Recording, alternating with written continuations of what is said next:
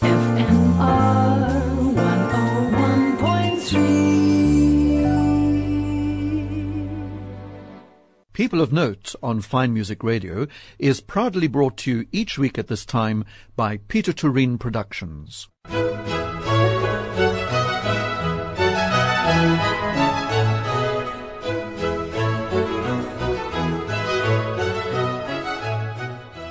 Rodney Trojan welcoming you to this week's edition of People of Note here on Fine Music Radio. And my guest this week is a concert pianist. Gustavo Romero is internationally renowned for his exceptional technical brilliance as well as his interpretive depth, and has gained an acclaimed reputation for his commitment to in-depth exploration of a wide variety of composers. He was born in Mexico and discovered his love and gift for the piano at the age of 5. And in fact, he gave his first public performance at the age of 10, when he also won his first piano competition. At 13, he performed with the New York Philharmonic under Zubin Mehta. Rudolf Serkin recognized his exceptional talent, and at the age of 14, he attended the Juilliard School. He's won many awards and prizes, as you can imagine, and he joined the faculty of the University of North Texas College of Music in 2002.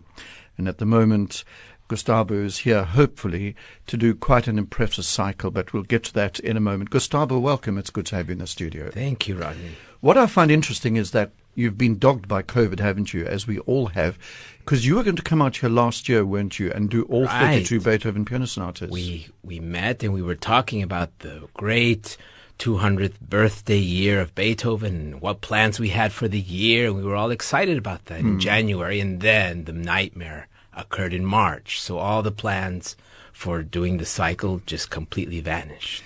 But you had done the cycle elsewhere beforehand, hadn't you? I think, Here? or you had planned a few for the Beethoven anniversary. Yes, I was going to take a leave from the university where I teach at University of North Texas in Denton, and I was going to play the whole cycle in Mexico City, in Japan, and I was going to start it here in Cape Town. So I had plans to play the cycle for a whole 6 months.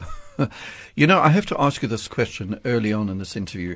It sounds almost as though you punished yourself, the thought of learning and then memorizing the 32 Beethoven piano sonatas. I can't quite grasp.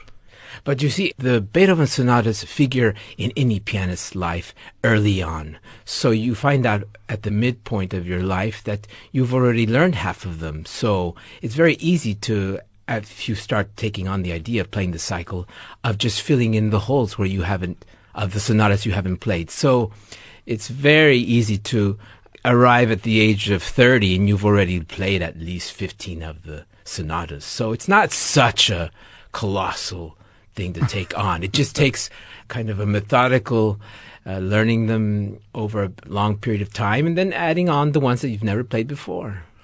I love that description that I can't remember who said it, that the 48 preludes and fugues of Bach is the Old Testament of keyboard playing. You know who said that? The 32 Beethoven sonatas, the New Testament. That's the great pianist Hans von Bülow. Oh, okay. He's the one who played the first time in America the complete cycle from memory, and he was the one who gave the Old Testament and New Testament to the 48 and the Beethoven sonatas. But it's quite a good description, yes, isn't it, when you absolutely consider what happened to keyboard playing between Bach's time and Beethoven's time. Yes, exactly. Let alone beyond that. Right. But the Beethoven piano sonatas, right from the beginning up to the last sonatas, certainly opened the whole world of keyboard playing for the 19th century. Yes. And in fact into the 20th, would you say? Yes, this is what's extraordinary with the arrival of Beethoven, is that he transformed piano playing. Up until then, in fact, we have accounts of Beethoven who said when he heard Mozart's playing, I don't like Mozart's playing because everything is short and staccato. So Beethoven already had a different sound playing the piano in his mind. So everything became very legato, and we had very extremes in the registers, low registers, and a completely different approach to what he wrote for the piano and how he played the piano. But the other important thing, Gustavo, of course, is that the piano as an instrument developed so much between Mozart and Haydn and during Beethoven's concertos and sonatas. Yes, just like the iPhone.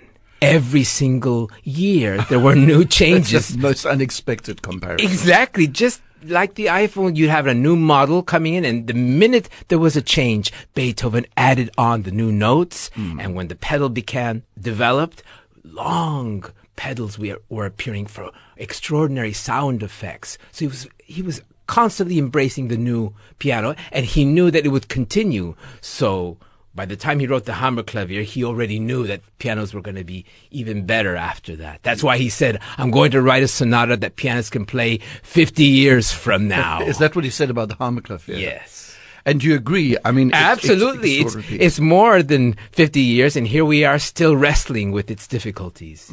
It remains The a thing is, challenge. one of the things, and we'll go into this in a while, but what I was interested to see is how you've divided up the sonatas, because you're not playing them chronologically, because that would be kind of impractical. It would be nice if you could, but one has to bear in mind the audience and the sort of stamina of the audience. It's a choice, because the extraordinary thing about the Beethoven sonatas is they cover his entire lifetime. So if you sit down in your home and you listen to them chronologically, you'll hear how he develops. You'll hear first how he wants to prove himself to the world, and he becomes very virtuosic. And you hear the late sonatas, everything becomes very condensed and succinct. So it's wonderful to hear this evolution and this development. But for concerts, when you go to an evening of 2 hours and you hear all early sonatas, it's not such an interesting program. The best in a program is to have contrast. So if you're going to play only Beethoven sonatas and we have early, middle, and late sonatas, in the end it's nicer to have a mixture in each evening. And I've put 7 programs together, each one with a named sonata: the Appassionata, the Waldstein, the Tempest, the Moonlight. It's just the way I've decided to do them. And is that how you've been doing them? When you do the cycle, you do it in this Yes. order, and you find that it works both musically and emotionally. I enjoy it very much, and I think the public enjoys it more in this way. Of course, it's always tempting to play chronologically, because if you're there every week for 7 weeks, it is nice to hear the way Beethoven changes. And some of these sonatas are in groups of threes: Opus 31, number 2 and 3, 1, 2, 3, and Opus 2, 1, 2, 3, 10, Opus 2, 1, 2, 3. And then the last evening, 109, 110, 111, becomes this very serious, transcendent evening. Of course, that's a very nice experience. But at the same time, any concert that includes 109, the Hammerklavier, should be the last one on the program. Yeah. What can you play after the Hammerklavier? Yes. Now, let's have your first choice of music, which I see is from the world of oratorio. It's music by Haydn. Yes. You see, during COVID, I had a visiting of Franz Joseph Haydn. Poor Haydn, he gets always overshadowed by Mozart and Beethoven. And I learned a lot of new Haydn sonatas. And I remember during this COVID period, one of my favorite pieces, if not my favorite piece by Haydn, is definitely this extraordinary oratorio that is not so well known. We all know the Seasons and the Creation, but before those 2 oratorios, he wrote a wonderful work, Il ritorno di Tobia, The Return of Tobias.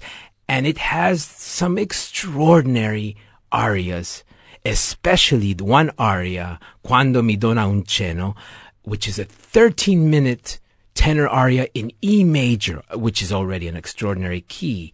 So I revisited this piece, and I'm amazed how I continue to love this piece unconditionally. We're not going to be able to play all 13 minutes, but shall we give it a try? Yes.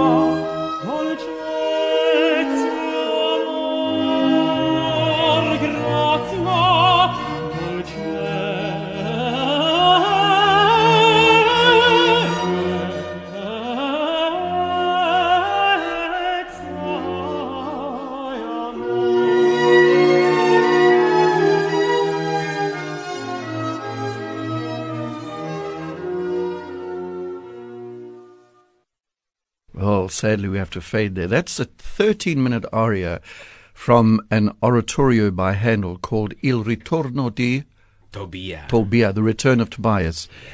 And what is the name of that aria? Quando mi dona un cenno. And it's captured your attention, clearly. Yes, it's a beautiful aria. My guest on People of Note here on Fine Music Radio this week is the concert pianist Gustavo Romero, who is in Cape Town at the moment, theoretically on holiday, but hoping to do a Beethoven cycle yet. Is that true? Yes, hoping. We'll see how things develop with our pandemic and the safety of everything. But if all goes as planned, I would like to play 7 recitals of all the Beethoven sonatas. Yes.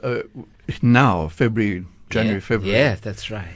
I really hope it comes about. I've never, with my love of Beethoven, I've never heard all the Beethoven piano sonatas live. So me, let alone all the other people who would love, I can't wait, and I really hope that you get yourself a gig, shall we say.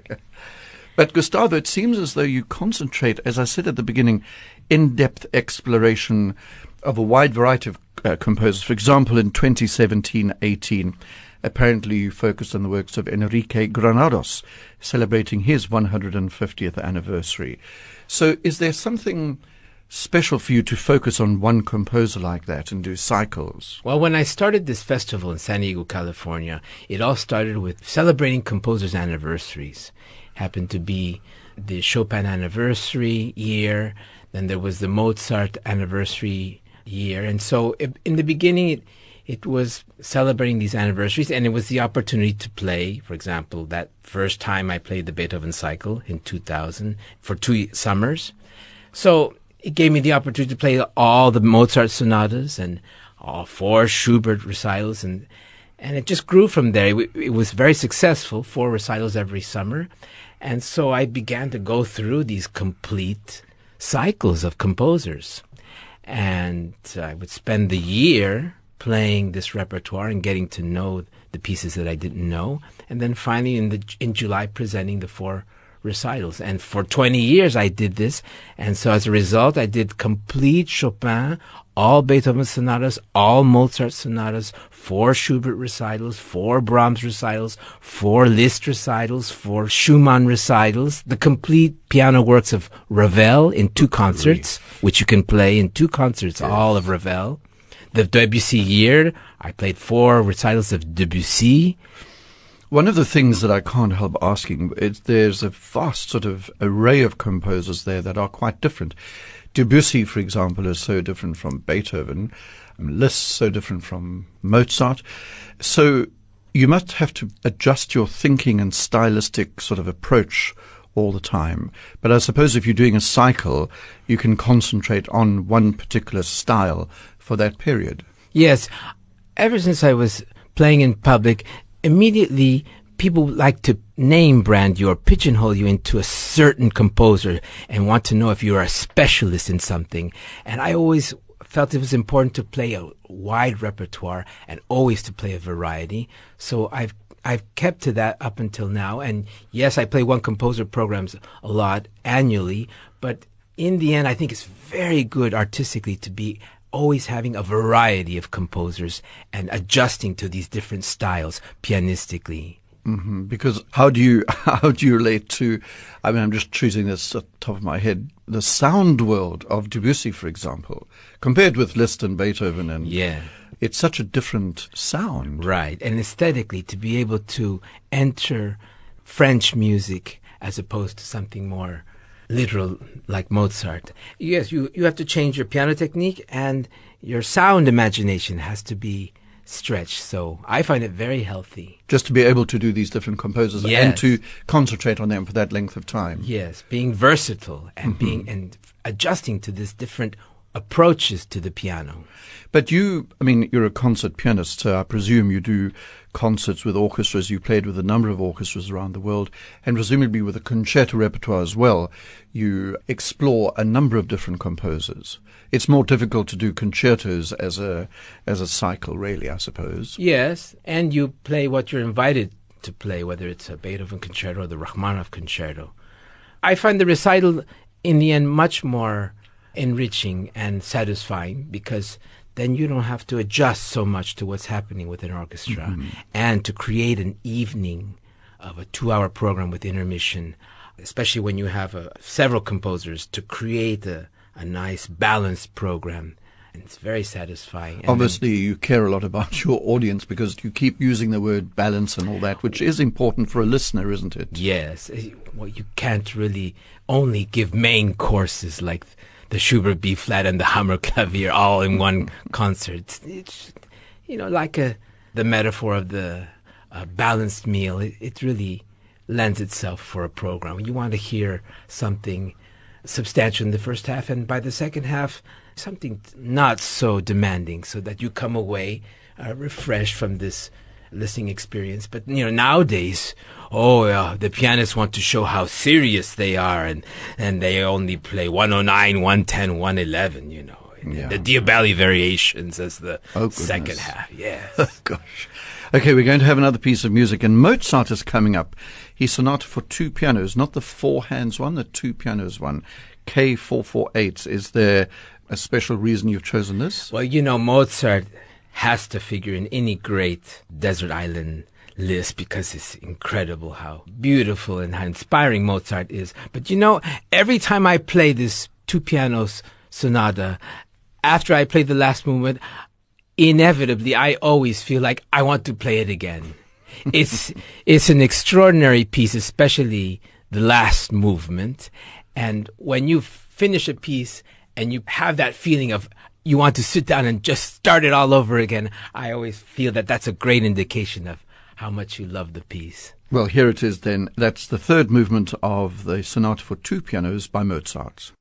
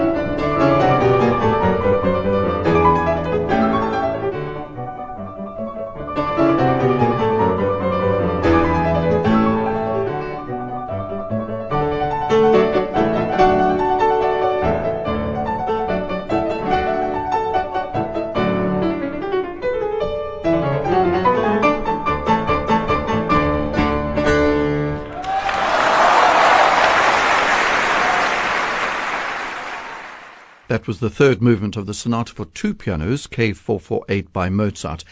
And another choice of my guest on People of Note this week, the concert pianist Gustavo Romero, enjoying what seems to be a holiday in Cape Town, but is champing at the bit to play us a 7-concert cycle of the complete 32 Beethoven piano sonatas. But I am right, Gustavo Onta, by saying you are enjoying a bit of a holiday here. Oh, I love Cape Town. I love coming here, and I've been coming here since 1997. And yes, I'm thrilled to be here and enjoying beautiful weather, delicious food, and wonderful sea air. But yes, I have a piano, keyboard in my place, and I'm learning pieces, new pieces. I'm going to play, hopefully, in Mexico City, the Beethoven Violin Concerto transcribed for piano, oh, yes, Opus yes. 61A. Yeah. I hope to play that at the end of February in Mexico City. So I'm learning that, but I have other things that I'm going to prepare. But you can relax at the same time, as you said, sure. enjoying good food and good wine. Yes. One of the things I wanted to ask you is about just your youth, your childhood. You said you discovered music when you were 5 or very young. How did that come about? Did you have music in your family? So I didn't have musical parents at all. And at a neighbor's house, I was staying half the day, going to kindergarten the other half. And there's where I first heard the piano and saw the piano. There was a woman who would play church hymns with the church hymn book there, and I thought it was magical. She would go to this piano and she would open this book with those funny triangular shaped notes, because in the hymns they had different printing, and at the top of her lungs she would sing out and playing these hymns. I thought it was the most magical thing I'd ever seen and heard. And so they were very nice to me there. They never told me not to touch the piano. And I was kind of picking away at this thing, trying to figure out what is it that she knew that I didn't know. And that was my introduction at the age of 5 to this instrument that she would play every day. And then I had pianos at school and pianos at my father's work. And I thought, everywhere these pianos are appearing. I want to play this thing, which is magical. I eventually got a piano teacher, and I asked my parents finally for a piano of my own, because at school my teachers were saying to my parents, and Gustavo plays the piano very well. How long has he been taking piano lessons? And my mother says, well, we don't even have a piano. What are you talking about? But he tries to play on his own. So eventually, yes, I got a piano of my own and piano lessons, and I started entering competitions, and I've eventually left early on from San Diego, because my teacher says, you're beginning to anticipate everything I say. You have to go to New York now and audition for Juilliard. And I was 13 years old. And you got into Juilliard, didn't you? Yes. And so I went away and I left my hometown and I lived in New York the first year on my own. And I entered the pre-college of Juilliard and first year of high school. But then, as I want to use that cliche, the rest is history, because you won a number of prizes. You won important prizes, the prestigious Clara Haskell International Piano Competition. That's the one in Switzerland. The Avery Fisher Career Grant, the Musical America Young Artist Award. These are big awards, apart from all the other awards you won. Yes, it was a great moment when I entered this competition, the Clara Haskell International Piano Competition, which is the only competition in the world that's only one prize, first prize. You either win or not. I was 24, and I felt that I had to enter an international competition to kind of get the stamp of approval in the marketplace. Yeah. So I was thrilled to be a winner in that. Can you remember what you played? Oh, absolutely. It's 4 very rigorous stages. It's the only piano competition in the world where in the finals you have to prepare 4 concertos. A Mozart concerto, a Beethoven concerto, that year the Schumann concerto, and the Mendelssohn D minor, the second. So if you get to the finals, you have to have 4 concertos ready. And you have to play obligatory pieces in the first round and etudes in the second round. Schubert had to be included in the third round. It's a very demanding thing. After they announce the finalists, there you stand wondering which concerto they're going to give you. And the next day, you have to be ready to play that concerto. So I was very lucky I got the Mendelssohn Second Concerto. Oh, good. Because I'd never played it before. So my mind was absolutely free. I had no preconceived ideas about what was difficult, what was, so I had a great time with it. Playing the rehearsal was the first time I'd ever played it. I was having the best time. So in the end, it was great luck for me. But there was also that thing that when you were young, 13, with the New York Philharmonic under Zubin Mehta, an internationally famous conductor, that must have been quite an experience. Yes, I was very lucky to have a teacher who entered me in this competition.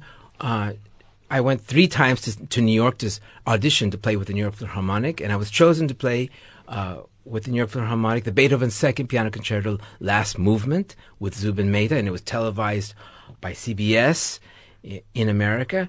And yes, it was the first time I'd been to New York, and I went to play for my teacher that I eventually studied with at Juilliard. And so it opened up New York to me, and seeing it was a great experience.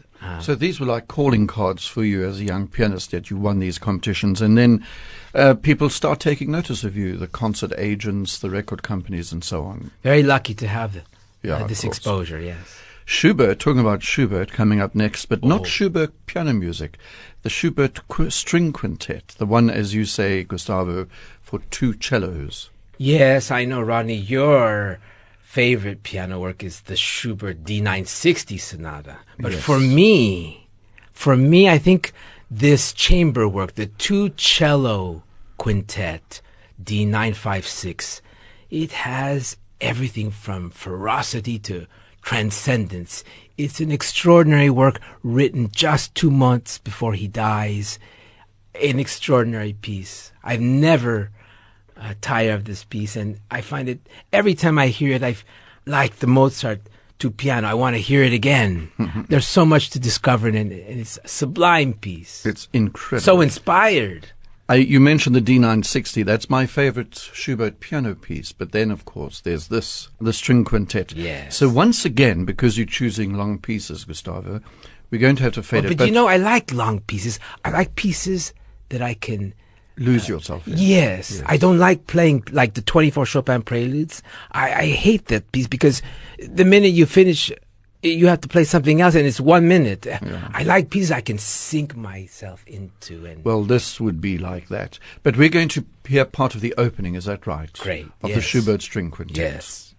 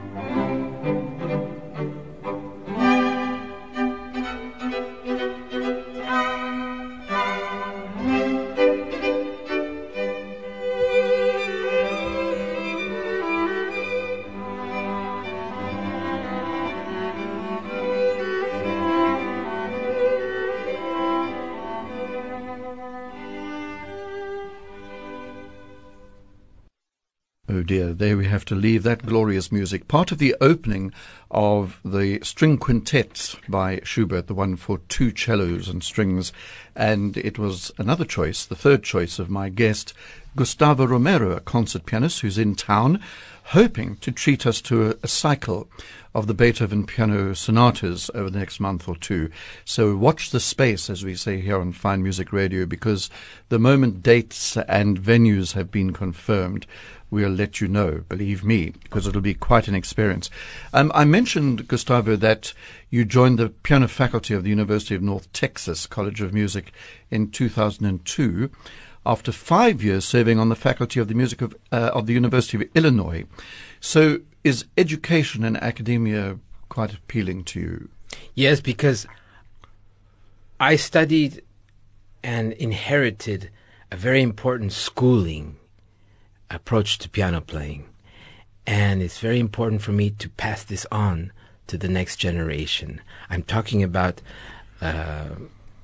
things like the importance of legato in piano playing. The mere word is becoming almost endangered in piano playing today. People don't even talk about this approach Why anymore. would legato be Because a now, problem? you see, because of technology and because of the new type of sound approach to how we listen to things, we have a different conception of what sound needs to be and great piano sound is. So there are schools who don't even believe that it's important to have a beautiful legato in piano playing. Just like the bel canto singing schooling is also becoming endangered.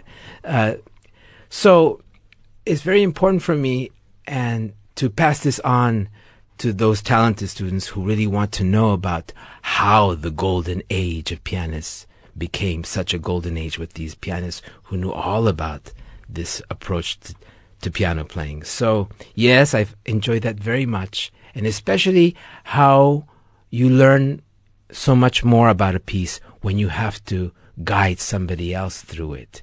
You study a great piece like the Liszt Sonata, but then when you have a student who plays it for you, who's never played the piece before, and you have to illuminate them and enlighten them to what's extraordinary about this piece that they might not quite see.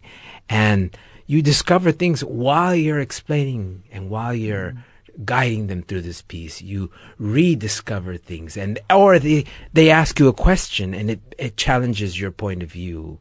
And that's been very enriching. I was going to say, I bet you there have been times where a student has actually made you rethink something. Yes. I mean, not that he's saying you wrong or that he's right. No. But just the idea of having to, I'd never thought of it that way. You know, Exactly. a student might say, but what about this? Right. So that must be rather special for you in the teaching Yes, world. very much, yes.